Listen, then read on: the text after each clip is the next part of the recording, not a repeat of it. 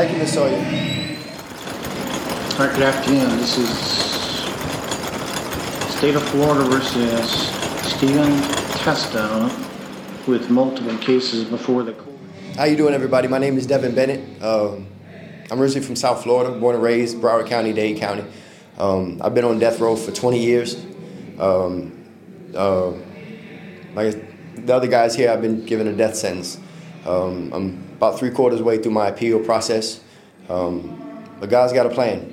He has an eternal plan, and that's the hope that I hold fast to daily, because that is the only sufficient hope that I've found since I've been here. I've done the drugs, I've done the pretty much everything you can think of to try to numb my pain or heal my pain, if you will, and it's all fallen short, just as I have fallen short of the glory of God. And it was only when I had an experience with the living God, that is Jesus Christ, that I was able to not only realize my broken state, in my sinful state, my wretched state that I am, that I was, and at the same time realize and understand and accept the grace that God has in dying for me and redeeming me and reconciling me to right relationship with Jesus Christ, that I can have a right relationship with the Heavenly Father.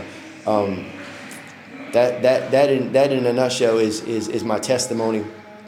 And a little bit I'm going to give more specifics of my testimony. Is I don't want to downplay anybody else's struggle, but one thing I know is we may not have the same struggles, but we share the same pain. It may just be different, but it's still pain, it's still hurt, it's still struggle.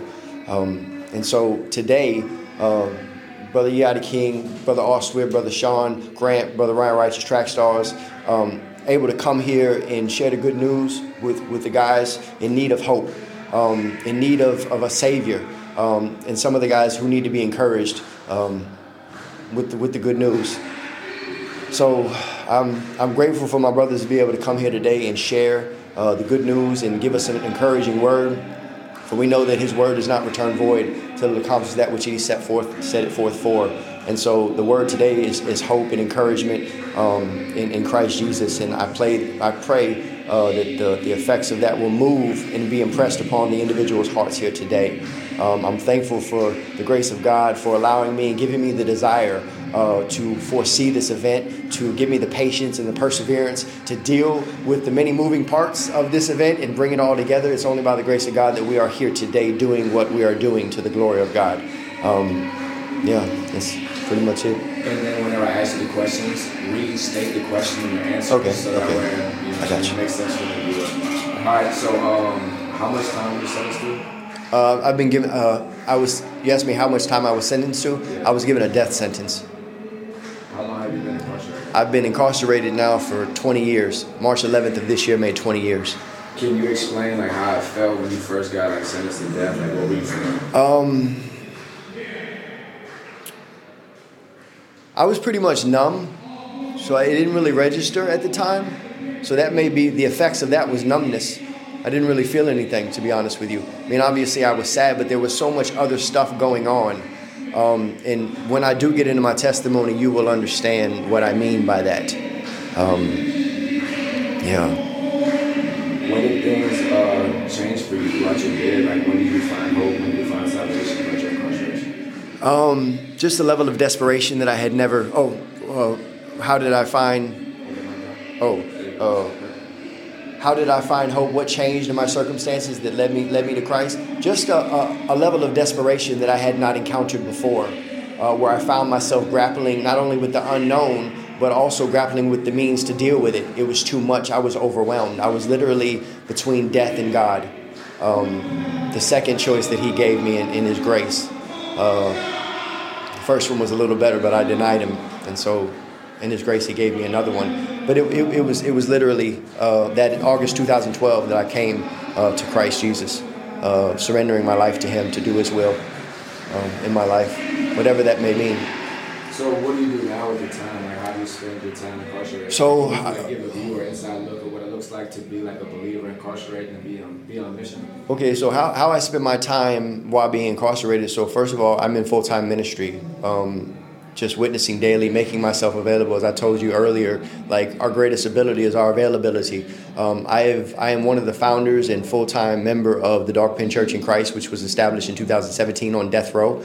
I am also the founder of Kingdom Minded Now Incorporated, which is a nonprofit organization that helps shed light and bring new perspective to people's eyes in the world about men who are not only incarcerated, but specifically guys who are on death row, changing the image that we have that these red pants can sometimes give.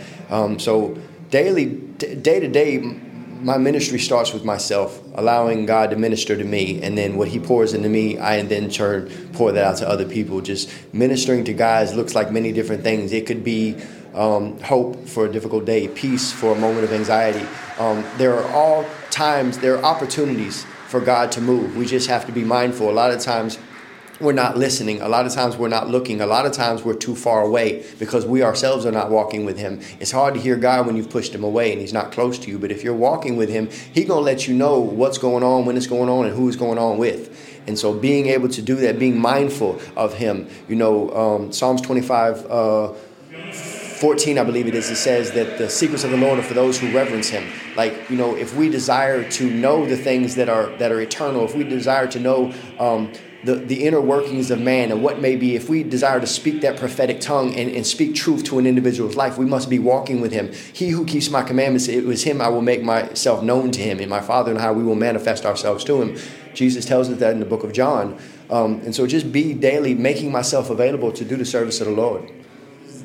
This is the story of my time up till Christ and shortly thereafter, August 2012, my testimony for the Lord and what he's doing in my life. So my problem started in the womb through the drugs my mom used. I came out jaded on the 11th of June. The year was 1980. Ever since that day, my life's been real crazy. Had a rough start because both parents, they had problems. Divorced when I was born and problems, they couldn't solve them. Started with my mama, madness in the kitchen. When drugs took over, we both became victims. Then she OD'd. They found her by a table. Paramedics brought her back, but that environment's unstable. Now I'm with dad, another house, not a home. Getting smacked around whenever we alone. Drugs and drinking at all hours of night. Chaos and violence, I rarely slept tight. Next few years, I seen more of the same till mom in 86 said it's time for a change. Started first grade, my mom seemed stable. Working at the bar, making tips off tables. Wasn't until 87 the good turned bad. Mama started drinking, my happy it turned sad. Liquor by the bed, pills in the glove box. Late night drunk fights, they broke my lunchbox. Had the He-Man edition, Castle of Grayskull. A gift from my mom for another lie she told. Angry with my mom in this life we were living. Seeing her having sex for drugs, money, and attention. Warping my perspective in the way I seen a mother. Instead of being a mother, she was being someone's lover. Men touching on, examples being shown. As they led, I followed, not understanding it was wrong. She pushed me away, I felt pain and rejection. Feelings that affect later as they manifested. Fast forward 89, my mom overdosed again. Them lights everywhere, my mom barely breathing, like deja vu, how I'm seeing what I'm seeing. Again, I'm back with my dad, the paramedics is leaving. Now it's NA meetings, I just turned 9. Still remember being hyper, running around inside. With my dad and his girl sober, things started out cool. But with all the back and forth, now I'm struggling in school. Wanting acceptance, wanting to be accepted, I'm acting out in class. Behavior, the expressing of the feelings I felt. Pain, fear, and anger, I was hurting deep inside. I was 10 years old when I started getting high. Summer 92, I was sent to reform school. Breaking in car lots, still trying to be cool. There I tried new things, wasn't accepted.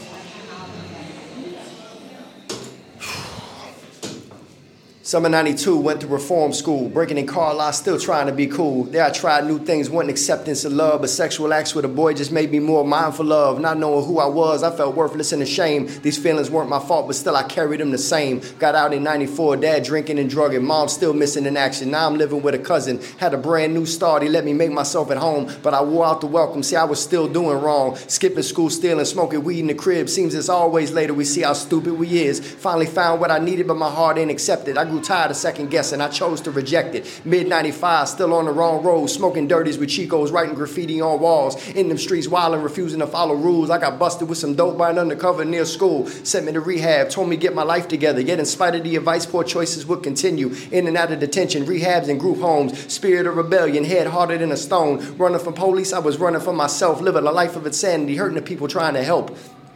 Summer 99 is when I met my son's mother. She was unlike any other, far more than a lover. What I felt amazing, I had finally found the one, but because I wouldn't change, I messed a good thing up. Afraid she'd leave, got her pregnant in October. making things a lot worse. I wasn't ready to be a father.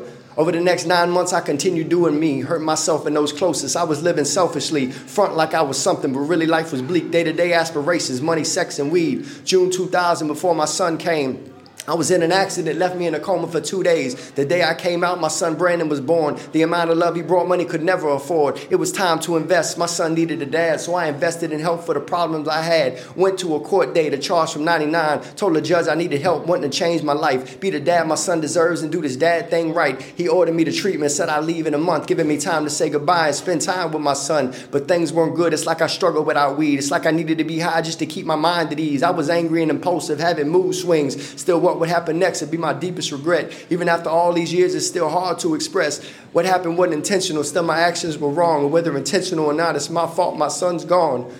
They asked what happened. I told lies instead of truth. Because it isn't my condition, they charged child abuse. I was sitting in jail when my son passed away. Charged with murder. I couldn't attend my son's wake. Made bail a month later, but I was still in chains.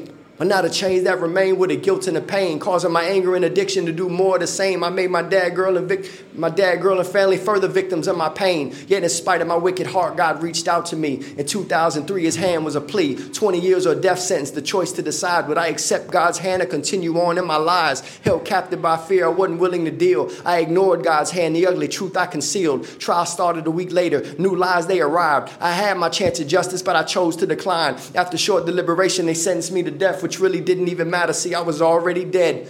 2 months later, my dad died of heart failure. Then my mom from suicide less than 9.